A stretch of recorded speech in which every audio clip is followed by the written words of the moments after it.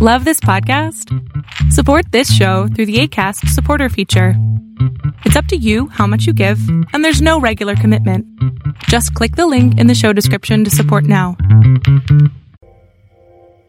Pinkerton's Ghosts is a horror anthology podcast by Superversive Radio, with no affiliation with any detective agency, person real or imagined, or the dark forces of Outreterre. It is not intended for children.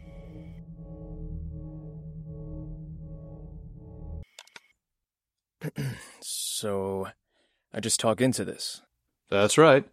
Usually we just edit these things down to the brass tacks, but for police officers, we leave in the whole thing, so try to keep it focused. This records some of the more weirder events that can happen to you boys in blue. Just imagine like you're talking to a reporter or your commissioner about the whole thing. I'd be sent to counseling or put on suspension or worse. Best get off your chest now. The paranormal Pinkertons will take care of the rest. No judgment, just facts, as best as you can recall them. Name and pertinent information, please. Officer Stephen Ha, Los Angeles Police Department. It's kind of a weird post, but my partner and I patrol around the foothills up north. It's kind of a big beat, thinking about it. This happened February 5th, 6th, midnight to 1 a.m. So, I'm the new guy. Just got on some real patrols with a partner, Hutchins. She's tough, old, and seen everything. I'm sure that's why she's as hard as she is. Experience. She really lets me pull my weight. No training wheels, Felt great, like I was making it for real. Family's never been much, but me, I was making it. Dad, Mom, and my bro, even my sister was so proud of me at my graduation. I still felt that glow going into my first night shift. It started normal. An addict shooting up in the gas station, some homeless guy aggressively begging, nothing crazy. I want to make that clear. It was a normal night. You think there'd be some thunderstorm going off or a chill breeze freezing me to my core? No, it was just right. I know there's a lot of crap going on, but people were out. It was a good weather for a good time. Well, no one was giving me trouble. We don't use the word quiet. It jinxes us. I learned that quick. Then, around midnight, just before it, Hutchins gets a call from Captain Jimenez about a noise complaint. Now that's weird because it's not over the radio, but whatever. If the captain asks us to check something out, I'm not going to argue. Hutchins puts in a code with dispatch, and they took us off the normal beat.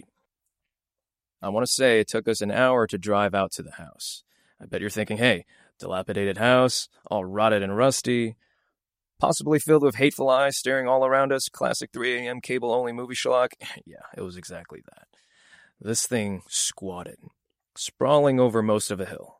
It was a mansion, and old enough that it should have collapsed years ago. But something like hate kept it up, intact, proud. It wasn't going to fall apart just to spite me. Yeah, me in particular. There had been a fence, but that had rotted too, so only the wires stood up. Poles too brave to die like the rest. Not quite razor wire, but my dad told me stories about that stuff when he, that's not my story. There was a concrete path, broken, shattered. It would have been almost easier to walk on the grass had I trusted it. Had there been any. You could see it.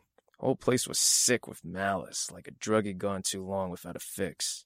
All edge, no humanity. Hutchins and I got out. She got next to me and cracked open an energy drink, a bang, and gulped it down. And she waited. Let that silence build, swirling the can around. She was always doing that. She wanted me to say something, but since she wouldn't talk about it on the way, I felt like I didn't need to ask. She's great, but sometimes, quirks of the job. It helped that I concentrated on the house. Something was watching me. The sergeants and senior officers all got that sixth sense. I didn't think I'd get mine for years. Fine, she said. She cracked open the trunk and came back with a crucifix. Well, no, it was a plain cross. Now, this was a nice piece. I couldn't really tell you why, except it didn't look cheap. It felt real, like it glowed a bit, and it was heavy enough to be real gold.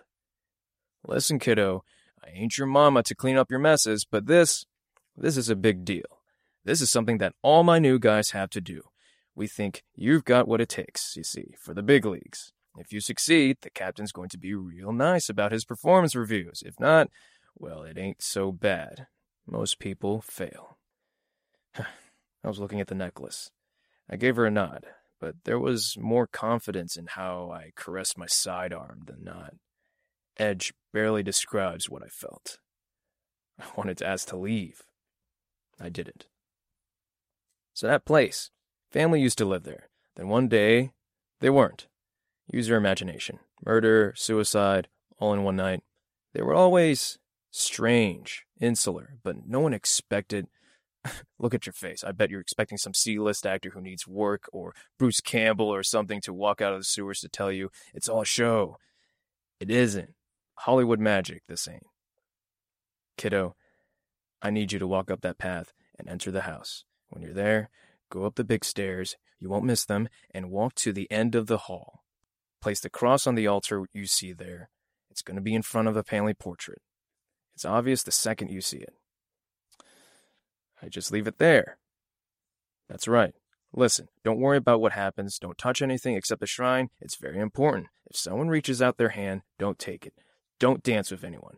Don't even enter the rooms on the second floor. It's not real until you believe it is. The second you let it into you, you're done. Maybe I can pull you out, maybe not. I'll try or call in real big guns. I'll give you that. How did this... I was spooked. Real scared. Something creaked in the house, and the two of us stared at it until the damned... Sorry. I'll continue. A shutter fell off. I sat on the car hood. Thank God I didn't have a full bladder. How did this happen? I told you. No, I mean, a priest or... She shook her head. I couldn't tell you. They set this up. Way back when. All I know is that if it's left alone too long, it spreads. We said nothing for, 5 minutes. Enough for her to get her cigarette and smoke it halfway down. She smoked luxury 120s. Expensive. And they burn slow. You want me to do it? No. No? I'll do it. I wanted a good word with the captain. I wanted to be a trusted guy. Trusted guys get promoted. They had it made. All right. She watched the house. The pressure built up. She didn't let her impatience show. Just leaned there, butt against the squad car, smoking. Occasionally, she'd gulp from her bang. I'd give a whole paycheck just to know her heart rate right then. I didn't give her the pleasure of a second cigarette. Cross in hand, I entered the grounds. The first thing I felt was a break, a sort of bubble. It popped around me. You ever just stick your face into a sink full of water? Well, it's like that, the first millisecond, when you're dunked and can feel the air and the water and your skin hasn't normalized to either. That exact feeling. Yes, this air was still, cold and wet. I've been up the Rocky Mountains, but that high-altitude air was dry. Sometimes you'd get wet when the air slid up the mountain from some lake or something like that, wet from the source. But this was just sitting there. I've been in rotten buildings before, chasing out a squatter high off of something meant to peel paint. I was getting to know all the smells. This wasn't like that. It was something new. It was rotten and cold concrete city air and sweetness rolled into one. I'll never forget it. I stepped from concrete step. You know that nursery rhyme, step on a crack and you break your mother's back? I was scared that was real. Mom's got a bag back as it is. Yeah, I was imagining fingers coming up, stepping on a little hot dog-like bones, rolling and scratching, catching me and throwing me down, dragging me into the cracks that were never made, just appeared one day. I made it to the porch. Dead plants sat in the cold air, still as tombstones. I didn't disturb them. The boards weren't as rotted as they look, but they still bent under my weight. The white door peeled, and when I knocked, police procedure, but I wasn't thinking, the dust came off like a sudden snowfall. I stepped back until my heel hit the gap above the first step. No answer. I tried the knob. It turned smoothly, like new door just oiled smooth. The door opened. I was not surprised to see it utterly black. I took out my flashlight and played it over the foyer. This place must have been rich back in the day. There were candlesticks on tables which looked warm, dark as pitch, and just giving that aura of being worth something. A massive chandelier hung from the ceiling, and the crystals glinted in my flashlight's light. Paintings that looked older than when my ancestors came to America still clung to the walls, and their frames were gilded. There were doors open to other parts of the house, and I could see cutlery out for dinner. In another, coats of fur and fine leather were ready for their masters. I could see vases and statues, handmade, original. This place had to have been real grand back in the day. Over everything, carpet to chandelier, was the pall of a mortician's waiting room. Not like a church or a temple. A funeral parlor. It was depressing. The air heavy, and it had I don't want... Well, the spirit over everything. Don't laugh. No one had laughed in that place for years.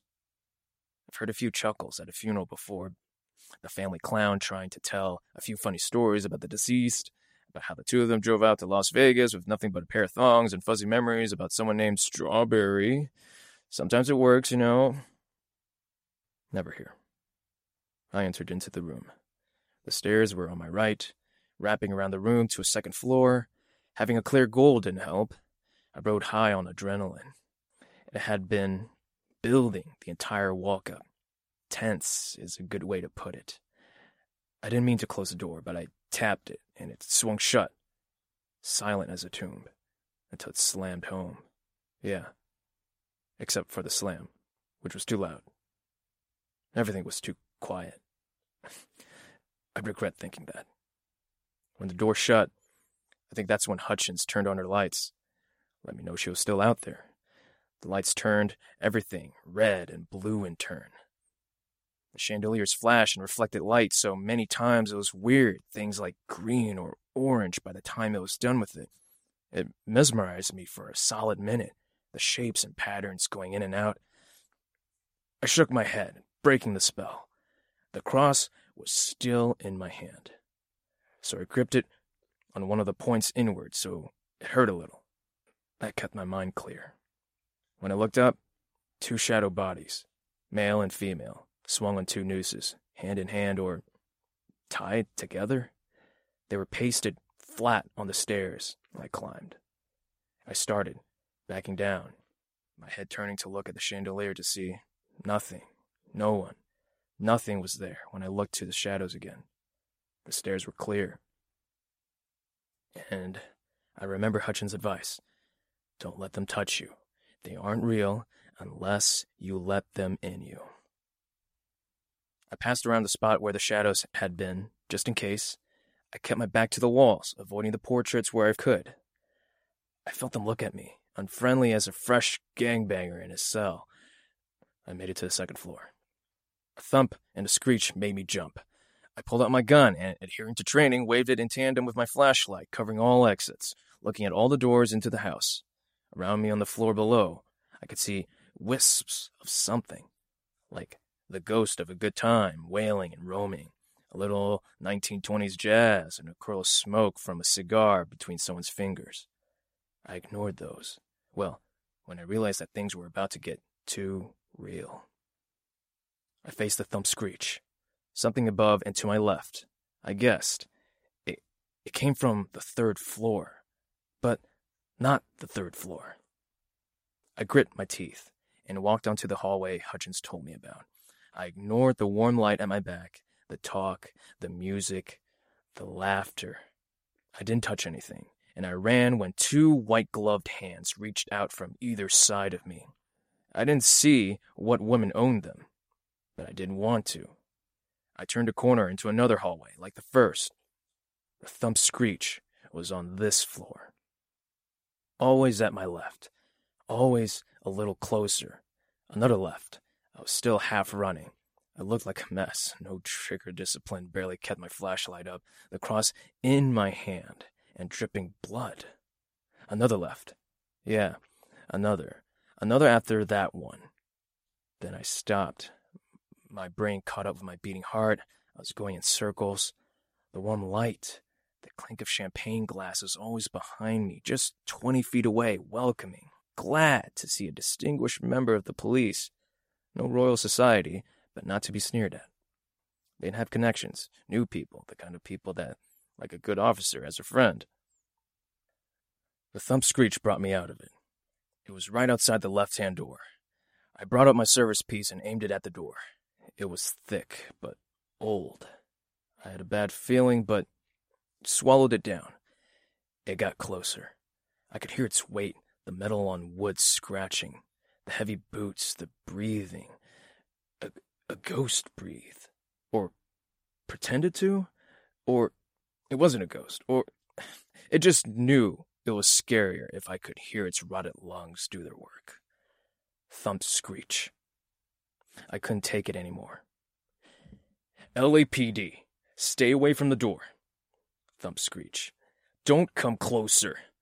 Thump screech. Go away. I will shoot. Thump screech. I racked my brain. The power of Christ compels you. Thump screech just stopped, just outside the door. Christ! It laughed, deep and hollow, echoing up and down like a pig snorting. I don't know what you believe, but I'm not religious. I wasn't atheist, but didn't exactly go to church. The laugh ended. I thought it was over. It brought the axe through the door, almost to its haft. I screamed, then opened fire. The whole magazine and a couple of dry fires. The door stood, but not well. The axe stayed in the door, but something thumped one last time. The hallway stopped its strangeness, the length and turns. The warm light went away, and the sounds of a party for elites I would never join ceased, like someone flipped a light switch. I took the reprieve, holstered my weapon, and ran down the hall, turning left into the next, nearly tripping over the rug. Ahead was my goal. A massive portrait, and below it, a shrine. The portrait was hideous. The people, a father, mother, 3 kids, and a dog that just screamed and walked on 2 legs on full moons, were ugly as sin. They had the look of inbreeding, just doughiness, weakness. Too thin where they should be fat, too fat where they should be thin. There were weak jaws, upturned noses, a hairline that practically fled from their thick eyebrows. The dog didn't look healthy either. I walked towards it, listening for anything that could mean another haunting. Nothing. I nearly made it to a shrine when my radio crackled. I took my eyes off the portrait for a second, and then when I looked back, the whole party was looking at me. Their eyes bloodshot, furious, just angry as hell at me, stared right into me. Their neutral expressions were now frowns. I was a trespasser. I was evil. They were allowed to do as they wished to this house, the souls, the people around them. I couldn't let them. Their pupils were dilated, their irises blue but deep as an ocean abyss. Their hands cracked and gripped canes or swords in sheaths. Their nostrils flared in disgust. The dog snarled. Eyes completely red, no black, wet and tearing. I saw the shrine. It was a broken stone and metal cross, a proper crucifix. Jesus Christ on the cross. How was it broken, I couldn't say, or I could guess, but it was stone, easily half a foot thick. Draped across it were melted chains of a series of crucifixes laying on top of each other. It was like that painting of the melting clocks. It didn't matter how far gone they were. I could tell they were all proper icons once. I looked for a spot and heard a dog howl in the distance. No, close. In the house. I shouldn't have looked up. The family, eyes in fury so hot I could feel it, were bending down, not 2 feet from my face. They were no longer human, but caricatures of them. Their features elongated, widened, showing off too many teeth, hands reaching down at me like talons of eagles.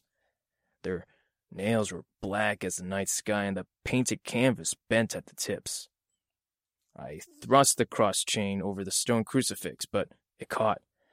I bent down to fix it. As I looked away, something tore at the painting, but the chain reached all the way to the bottom. The cross hit the base, and the ripping stopped. It took more than a few seconds to stand up. The sight above me was one of relative normalcy, just a family portrait. Everyone grim but not evil, a family that tolerated each other as well as could be imagined. The distances returned to something like normal, too. There weren't too many doors anymore, something I hadn't noticed before. The ceiling wasn't too high, the lights weren't so exaggerated. The chandelier just reflected red and blue, sometimes purple. The door creaked as it opened, and shut normally when I closed it. Hutchins was waiting for me. No energy drinks or cigarettes in sight, and cool as a cucumber. How was it? Piece of cake, my voice cracked. She smiled, a sort of grimace. She opened the door for me, then swung around, texting the captain while she did so. He says, "Good job, sport." Sport? After all that? Hey, you said it was a piece of cake. We had to laugh, but my heart wasn't in it. The ghosts, the noose couple, the man with an axe, that portrait, it weighed on me. I asked if we could get off the beat and do some paperwork. Captain sent me home early. He covered for my spent bullets, too. Internal Affairs looked at me funny for a bit, but after no one turned up dead, it was forgotten. Is there anything else? No. The captain's been looking at me with a favorable eye, so it's all good, but I got a weird feeling. Oh? I might be the go-to guy for this more often. Hutchins isn't a spring chicken. We might meet each other again. I'll look forward to it. Pinkerton's Ghosts is a podcast distributed by Superversive Radio and licensed under an attribution non-commercial share-alike international license. This episode was written by Ben Wheeler. This episode was performed by Jason Ha. Ben Wheeler edits, produces, directs, and herds cats. Ken Dickinson performs our audio editing. Visit us on Facebook, read articles on superversivesf.com, and wherever podcasts are distributed, you'll find us. Watch us on Unauthorized. Contact us through Twitter at Pinkerton's Ghosts. Send noble messenger possums with letters on their backs, or email us at pinkertonsghosts@gmail.com. Thank you for listening.